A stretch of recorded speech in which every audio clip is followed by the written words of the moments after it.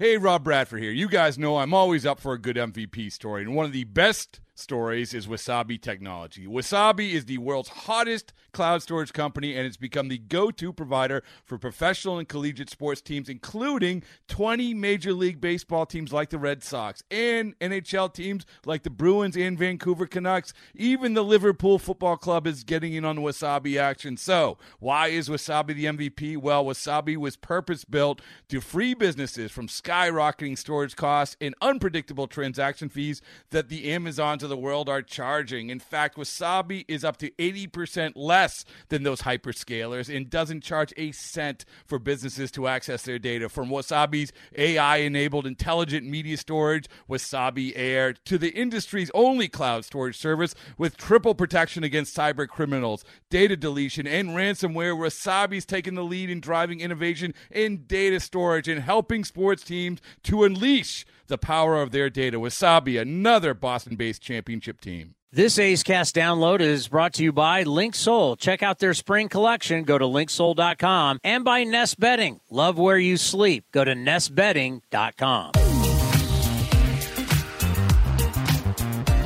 The Eno Sarris Show is sponsored by Fieldwork Brewing Company. With 8 taproom locations in Northern California, Fieldwork brings you fresh craft beer direct from the source. Fieldwork will also ship beer direct to your door if you live in California. Visit fieldworkbrewing.com. Leading off today for the Oakland Athletics, Ruiz. Batting second, Noda. Hitting third, Rooker. Hitting fourth, Blade. Hitting fifth, Langoliers. Now that is something I can look at, Eno. I can say, yeah, other than Rooker, young players, but Rooker's having a hell of a year, but that's young players that could be the future of this team. I'm not seeing guys who are 33. I'm not seeing guys who are 32. I'm not seeing guys that are not going to be here next year. We're actually playing guys, the first 5 guys, who actually, if I close my eyes, can they be A's in 3 years? Yes. You know what? It's May 9th. Mark the tape. It's May 9th. We're finally putting a lineup out there that makes sense. Yeah, it's starting to percolate. You know, I think J.P. Sears has been throwing the ball well. Yeah. I can't forget about Seth Brown coming back from his oblique strain will give them, I think a representative, interesting young 5-6 in the lineup. You just need to have someone other than Sears start to, and Miller start to step forward in that rotation. I think that the reason they won't be good this year, even despite that sort of coming together, is the bullpen. But that is also something that you can kind of change year to year pretty fast. So, I think if you start to take some of the starters and put them in the bullpen because you've tried them as starters, that's how you start to make your bullpen better from within. And then the market is always full of short-term relievers. That's something that these A's have always done. Well, I'm going to have to, I normally don't come down your road, but I'm going to have to challenge you, Stuff Plus, and The Athletic. By the way, Eno Sarris, our national columnist from The Athletic here on A's Cast Live. I'm going to have to challenge. When we bring up Patton, Garcia, and Pruitt, you can't tell me that the bullpen with the highest ERA just didn't dramatically improve in Stuff Plus. I'm coming down your road, my friend. I actually really like Pruitt. Patton's 35. We're bringing experience. I actually like Pruitt. My model says he has a really good slider, so I think he's a worthwhile guy. But yeah, I mean the bullpen's on pace to be one of the worst of all time. It's just it's unfortunate. It's something that happens, I think, when you're rebuilding. All right, so I've been kind of dabbling with some orthopedic surgeons, guys in the Bay Area who actually perform Tommy John surgeries, because I'm fed up with this 100 pitches. There's no scientific data whatsoever in the medical world that you can't pitch to 100, you can't pitch over 100. There is absolutely no trust the data. There's no scientific data about 100 pitches and injuries. There's just not. These are medical doctors who perform Tommy John surgery. But I'm going to say to you, this is something that they're concerned about. So forget my opinion. This is what they're concerned about, is the fact that we have these athletes trying to perform at max effort every single time they throw the ball. The fact is, you're going to love them. You're going to have your model. You're going to say, look at this guy's stuff plus. It's amazing. The problem is the human body cannot withstand this. They can't withstand always going balls to the wall. That's why pitchers of yesteryear, they didn't throw their best fastball in the first inning. They didn't give it everything. DeGrom comes out there and he's giving you everything from pitch 1 to pitch, let's say, 85. The elbow, the shoulder, now the scapula. We never talked scapula back in the day. Scherzer's dealing with it right now. They're worried he's going to be blown out. We're at a point with so many Tommy John surgeries. It's a medical thing. We're not medical doctors. It's just there's something about everybody with velocity, and we talk about every breaking ball and the spin and everything. It just seems like guys' bodies can't hold up. Yeah, there's when you look at the research, there's a couple really interesting findings that I think underline what you're talking about. One is that the harder you throw, like the closer you throw to your personal maximum, is the more stress you put on your elbow. Yeah. So it's not that like the guy who throws 98 definitely always is putting more stress on his elbow than the guy who throws 91. That's not necessarily true. If the guy who throws 91 maxes at 92 and he's always throwing 91, correct, yes, and the guy who throws 98 can go to 103, then the guy throwing 91 is putting more stress on his body relative. He's maxed out. He's maxed out. Everybody's maxed different. Well, put it this way. There's only been in our lifetime, I think, of 2 guys that did it for a really, really long time, and they didn't have the elbow prop. I think of Nolan Ryan, and once again, without PEDs, I think of Nolan Ryan, and I think of Randy Johnson. You talk about guys I have a modern version. Justin Verlander. Verlander used to sit 94, and then in the last inning, you'd see some 98s. And correct, he was relatively healthy. And what happened? As he got older, the max came down. He couldn't throw 98 anymore. But that's why I don't include him, though. Nolan Ryan still wanted to throw 94, so he just threw 94 against a 96 max, and that's when he got hurt. But the reason why I bring up Randy Johnson, Nolan Ryan, they were always at top speed for a long, long time. Nolan Ryan was throwing 98 at 46 miles an hour for you. There's 2 guys that pretty much their entire career without major injuries were able to max it out. To withstand it. That's where I'm going. I think that that's unfortunate, though, because you have guys like that. This is just unicorns. And you can't just point. There's a lot of people point to Nolan Ryan a lot. And I'm just like, I don't know, man. That guy was weird in a lot of different ways. It's like Tom Brady. How do you play quarterback at 45 years old? It's just. Yeah, are you gonna say that to everybody now? Oh, well, Tom Brady went to 45, so why can't you? So that's one thing. The other thing is we talked about this before, is that velocity is more the source of stress. But if you account for breaking balls, then breaking balls thrown at really high velocity and that's really in vogue. Because not only do we have DeGrom's 94 mile an hour slider, but we have this whole thing called the gyro slider, which is basically an 89 to 91 mile an hour slider. It's not a cutter anymore. It actually has a little bit of depth. And that pitch was the pitch before the sweeper. I literally just talked to Bryce Miller after his start against Oakland on I forget when, but recently, maybe on Friday. And Bryce Miller said, when I was coming up in the minor leagues, they taught me the gyro slider. That was the hot thing. The hot thing was the 89 mile an hour, slider. And so I learned that. And now they're teaching me the hot thing is the sweeper. Well, guess what's true about the sweeper? Every bit of velocity makes it better. So if you could throw the sweeper 87, it's better than throwing the sweeper 83. So now I'm telling the kids, hey, I want you to throw an 89 mile an hour slider. Oh, by the way, velo is the best thing you can do for your whole arsenal. And, now throw this sweeper. Oh, it's also better if you throw it harder. So all of the analytics, all of the sort of data is telling them to throw harder, and the market is telling them to throw harder. And you're going to get more money. Look at Jake DeGrom getting 180. There are other people who throw way more innings that got way less money. And so the market rewards excellence on a per inning basis and doesn't seem to care as much about soaking up innings or having many innings. So Kyle Gibson gets 30 million.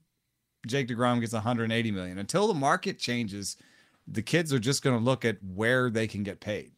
Yeah, and then you got guys like me who go and look at bullpen ERAs, and when 20 of the teams' bullpen ERAs is over 3.70, all the way up to where we are at, 7-something, you start to realize you don't get those innings because we're paying per inning of greatness per inning, but they're not great. They're not a lot of innings. All of a sudden your bullpens are just absolutely whack. But you're right. It might be one thing where we're saying you're going full max on fastball, but when we start manipulating the side of the ball and we're going full max and we're causing – because the minute we start doing any type of movement with our hands, with our grip, right? While also having the arm speed of a fastball. Correct. Is that where all of a sudden the ligament, so essentially your UCL. There is research that suggests that's true, yeah. It goes right. It's your funny bone, folks. You can feel your funny bone. It goes right in here. And when you have Tommy John surgery, they take the surgery and they put basically like a bow on it and put it outside that groove. But inside that groove, when you're doing this all the time, for some reason that tendon can't take it. Did you ever have surgery? No. I did hurt my elbow and my shoulder. I actually hurt my shoulder my senior year. And then I was like, well, I'm done. I'm going to be a broadcaster. I'm not. And over time, I don't have a problem. I can still wing the hell out of a football. I can still throw a baseball. But, yeah, no, I never had Tommy John. And you know what? I never played with it. Think about all the years I played. I played baseball from the time I was a little kid till my senior year. I would have been, 22 years old or whatever. Never played once with a guy who had Tommy John surgery. And I played in the #1 baseball conference in the country at the time, where it's, you guys remember, we had Phil Nevin, we had Jason Giambi, we had Mark Kotze, we had Bobby Jones at Fresno. We're talking about all these guys who were the You wouldn't have come through that same conference now and said the same thing. You would have known many people that had Tommy John. Correct. Nobody did. Nobody had Tommy John surgery. It's crazy. Yeah. But the earlier you have it, the shorter your career is, and the more likely you are to have a second. That's also research. So, I think if I was coaching a young player that did have a lot of velo, especially in college or whatever, my focus would be on long-term health with the younger the player is, high school and college. And I would tell them, leave a lot of velo in your back pocket, because you can get drafted just on the fact that you hit 96, 97, 98, Yeah. And it'll be healthier for you if you, through your college years, sit 92, 93 off of that 98, or, don't go all the way max through college and high school. And save that for when you're getting paid. You know what I mean? Save the elbow. Or you're trying to get paid. You're right before you need to get that contract. Yeah, exactly.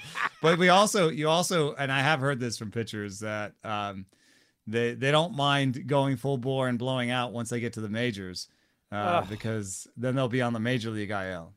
Isn't that amazing that we have people that actually say that publicly, where they'll say, I'm okay with blowing out. I mean, But it's a job, right? It's a crazy job like any other. You don't want to blow out when you're making $20,000 a year. I mean, what do you worry about blowing out working for the Athletic? my creativity bone. I just don't know what to write anymore. All right. Yes. Okay, I think we're past the point where we go, the Rays are really good, but I think we just know the Rays are really good. I would rather focus on who are you really worried about, right? The Phillies got off to a bad start, but they kind of okay. It seems to me in St. Louis, they're caught Contreras now, and they got to let everybody know there's meetings going on. I mean, it was already the way Marmol handled the playoffs now this year. I mean, it starts looking like a dumpster fire, and there's just always issues, and they had issues with guys hustling earlier in the year. And now I look at the Mets. The Mets are spending more money than anybody in the history of baseball. So who are the teams that were supposed to be good and they're spending a grip of cash that you're starting to go, I don't know? Yeah, I mean, St. Louis is a bottom 10 pitching staff and a bottom 5 rotation is on the top of my list. New York just looking older. What's amazing about this, I'm looking right now at teams' pitching staffs, and the New York Mets are 29th in overall by Fangraphs WAR. And it doesn't even have to just be WAR. But the reason why WAR matters here a little bit is because they pitch in a pitcher's park. So when I tell you that they have, a bottom 5 ERA, that's rough. They're not at Coors Field? Yeah, exactly. or Mexico City? So, and it's been a tale of injuries, and some of that is shooting themselves in the own foot. It's like the same thing with the Cardinals where you say, well, you guys were projected to have a bad rotation to start the year, and you just kept thinking that whatever magic you had with Yachty and the defense in that park was just going to keep continuing.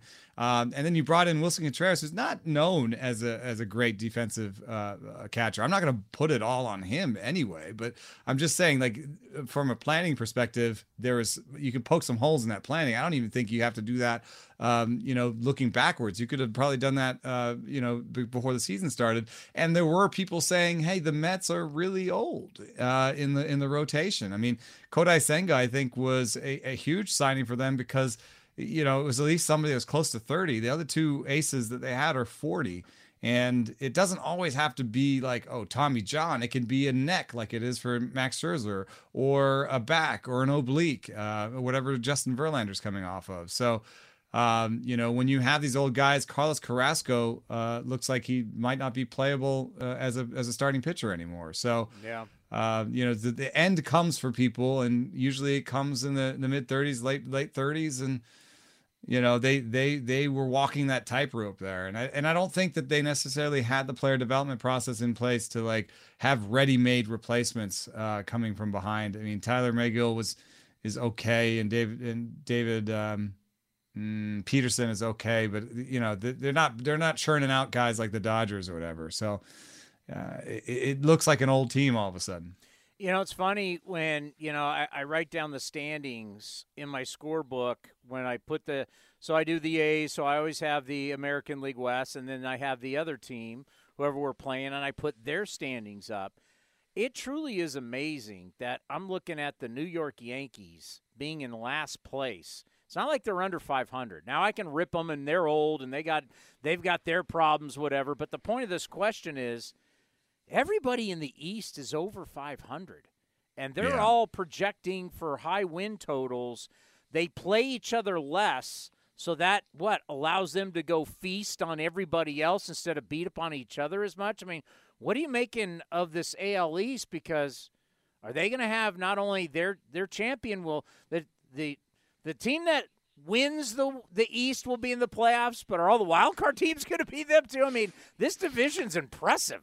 I think it's very likely. I mean, you could say it one way. You say, okay, well, they used to play in division opponents 19 times. Now it's 16 times.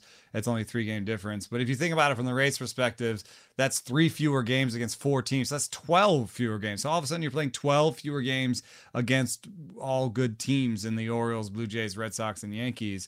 And those 12 games are replaced by,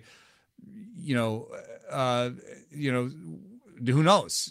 Could be the Royals, could be, in terms of who you were playing last year. So, I think that really has helped them. And that's why people said early on, well, the Rays' schedule really helped them. Well, yes, and they were a great team. And the schedule is gonna help the big conferences. And I think the big conferences, like in college football speak, are the AL East, the NL East. In the West, the Centrals are falling behind. They have multiple teams in on the wrong side of 500. The AL Central, for example, second place is under 500. Yeah, and you look at a team that we all set out where we are. Like, oh, Jeff Blum told us, the great Cal Bear, now World Series hero for the White Sox, now TV guy for the Astros, told us, if you were to bet against the Astros early, yeah, they're going to have some issues. I mean, obviously, they still got Altuve out. Brantley's got, the shoulder still. He hasn't played. And now missing Verlander. But all of a sudden, Luis Garcia has Tommy John surgery.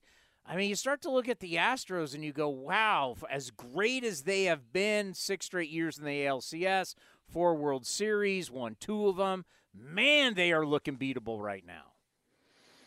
Yeah. I like the Yankees and the Astros I'm not as worried about. For example, the Yankees are still above 500. The Astros are basically at it. And I don't think that the injury news has been great for either team in the early going. But I'm a little bit more worried about the Astros just because they when letting Verlander go, that's fine. They had Hunter Brown. Hunter Brown has been great. But then behind Hunter Brown, it would have been better if they had Verlander and Hunter Brown comes up and then Verlander's healthy and then Luis Garcia's out. You know what I mean? Like the depth behind them is not really there. The next guy up is JP France. He's okay. He's got some good stuff, but not great command. And, the odds are he comes up and then somebody else goes down. So Jose Urquidy's already hurt. And the next guy is Forrest Whitley, who just can't find the plate. So I don't even know that, I think they're really stretched to the point where I don't think they necessarily have another starter that can step in if they might be doing bullpen games and Brandon Bielak games. And I think that's really going to hurt them. And then I think the Jose Abreu signing was a bad one. I think Jose Abreu's numbers against the fastball have really been in decline for about 5 years now, and they've continued to be in decline. And when I see that, it says to me that the bat speed is gone. And so if the bat speed is gone for him, then and Brantley's older, then you're really hoping for somebody to step up and be a good batter. I don't think Dubon is that. I think he's a fine glue guy. And I'm not sure that any of their young guys are ready to step in other than Jeremy Pena and be a star. So their player development engine has stalled a little bit.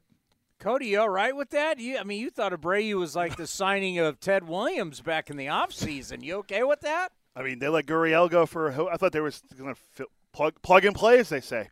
Wow. One guy I want to bring up to you, there's always going to be mixed feelings about Matt Chapman. I loved Matt Chapman. Now, Matt Chapman rubbed some people wrong. That's just a reality. I love the guy. He's just a bit of a red ass, right? Like he just worked really hard and didn't have time to sort of joke around. There's however you want to see it. I'm just saying I like Matt Chapman. I loved him. I would have loved to play with him. I mean, he came to win every single day. There was things off the field, but whatever. Matt Chapman, I was worried. Like he turned down the supposed $150 million. We had him on, and I'm thinking, man, if he never gets this money, I'm going to feel bad for him. What's so interesting, if you look at Matt Chapman, in 2020 at 232, 2021 he hit 210, last year he hit 229. He's hitting 349 this year leading baseball. I mean, that's dramatic. Now, you could say playing in that bandbox, we can talk about juice ball, whatever. What is people talked about he's changed his swing a little bit. What is the big difference that's turned Matt Chapman from hitting below 230 to now hitting almost 350? Well, one answer is definitely there's a fair amount of luck. His batting average on balls in play is way up. But, I remember the book being that you could blow the by Matt Chapman up high. And he had a good low ball swing. He could turn on the ball inside, but anything sort of above the belt and over the plate, he had trouble with. And I'm looking right now at the heat map of his ability to make contact on those pitches. He's really improved it. It used to be really blue all the way across the top. Now you basically have to tightrope walk with him, and you have to get it really at the top end of the strike zone. He can actually do some damage now around the belt over the plate. And that's a different thing there. So now I do believe he's fixed a hole. Plus, some good luck. So, but it's always it's really important to do that, and you can see it in other places where there's not as much noise, like his strikeout rate. After being really high in 2020, it's gone down every year, and it's back to kind of where he was when he was at his best in 2018 and 2019, around 25% right now. His swinging strike rate is down. That swinging strike rate points to me to that thing that he's kind of covered this hole. And it reminds me of other guys that have struggled with high pitches and figured out a way to cover the hole, which is, like Kyle Schwarber, Cody Bellinger. There are other guys who've had a little bit more of a loopy low ball swing that have figured out some movements in order to get to the high ball. And so I think there's the marriage of really good adjustment plus the fact that he's getting some good luck. Let's end on this. I put a beer in front of you. It's been a long day, and you're thirsty. What is your stuff plus to get that thing down? What's the question? What's your set to get that beer down? How fast is that? What's your stuff plus? Are you attacking that thing? If it's a good like Pilsner and it's a hot day and I'm at the game, I can maybe dust one away pretty quickly. Yeah, because you're about to get into. I mean, we're not there yet. I mean, outside it's still pretty cloudy, but we're not far away from getting into your. I'm more of a. It's for the taste. I'm savoring it. Well, no, you're going to be into your summertime beers. We're going to be getting into how Eno. Now we're talking crushers. You get out of spring and you get into summer, Eno. I'm always interested in you and what happens when it warms up, how you change, because drinking that thick beer, tough in the summertime. I'm going to call it the summer of the cold IPA. The cold IPA is an IPA that has basically been lagered, and so it tastes a little bit more like a lager. It's thinner, it's crisper. So let's call it the summer of the cold IPA. It'll get hot, and then you want the cold IPA. Yeah, whatever's in that cup at your kid's Little League game. You got to. Was I not supposed to say that? Don't you love that? How you got the parents out in right field with the solo cups? It's like that's right. Let them enjoy themselves. I saw someone do it they did a diagram of Little League games, and they're like, behind home plate is where the guys that thought they should be the coach are. Here are the grandpas over here sitting on the bleachers. Yeah. And then there was and here are the guys with beer in their coffee cups. Yeah. Out in center field. You got the dad who thinks his kid's the next Mickey Mantle and he's yelling at his kid, but then you got he's like on the fence yelling at his kid. Yelling at the coach. Oh, at the God. Umpires, anybody. That is good. Play the man is close. The Eno Sarris Show is sponsored by Fieldwork Brewing Company. With 8 taproom locations in Northern California, Fieldwork brings you fresh craft beer direct from the source. Fieldwork will also ship beer direct to your door if you live in California. Visit fieldworkbrewing.com. Have a great week, my friend. You too. Eno Sarris, our national baseball columnist. That's funny. This has been a presentation of the Oakland Athletics.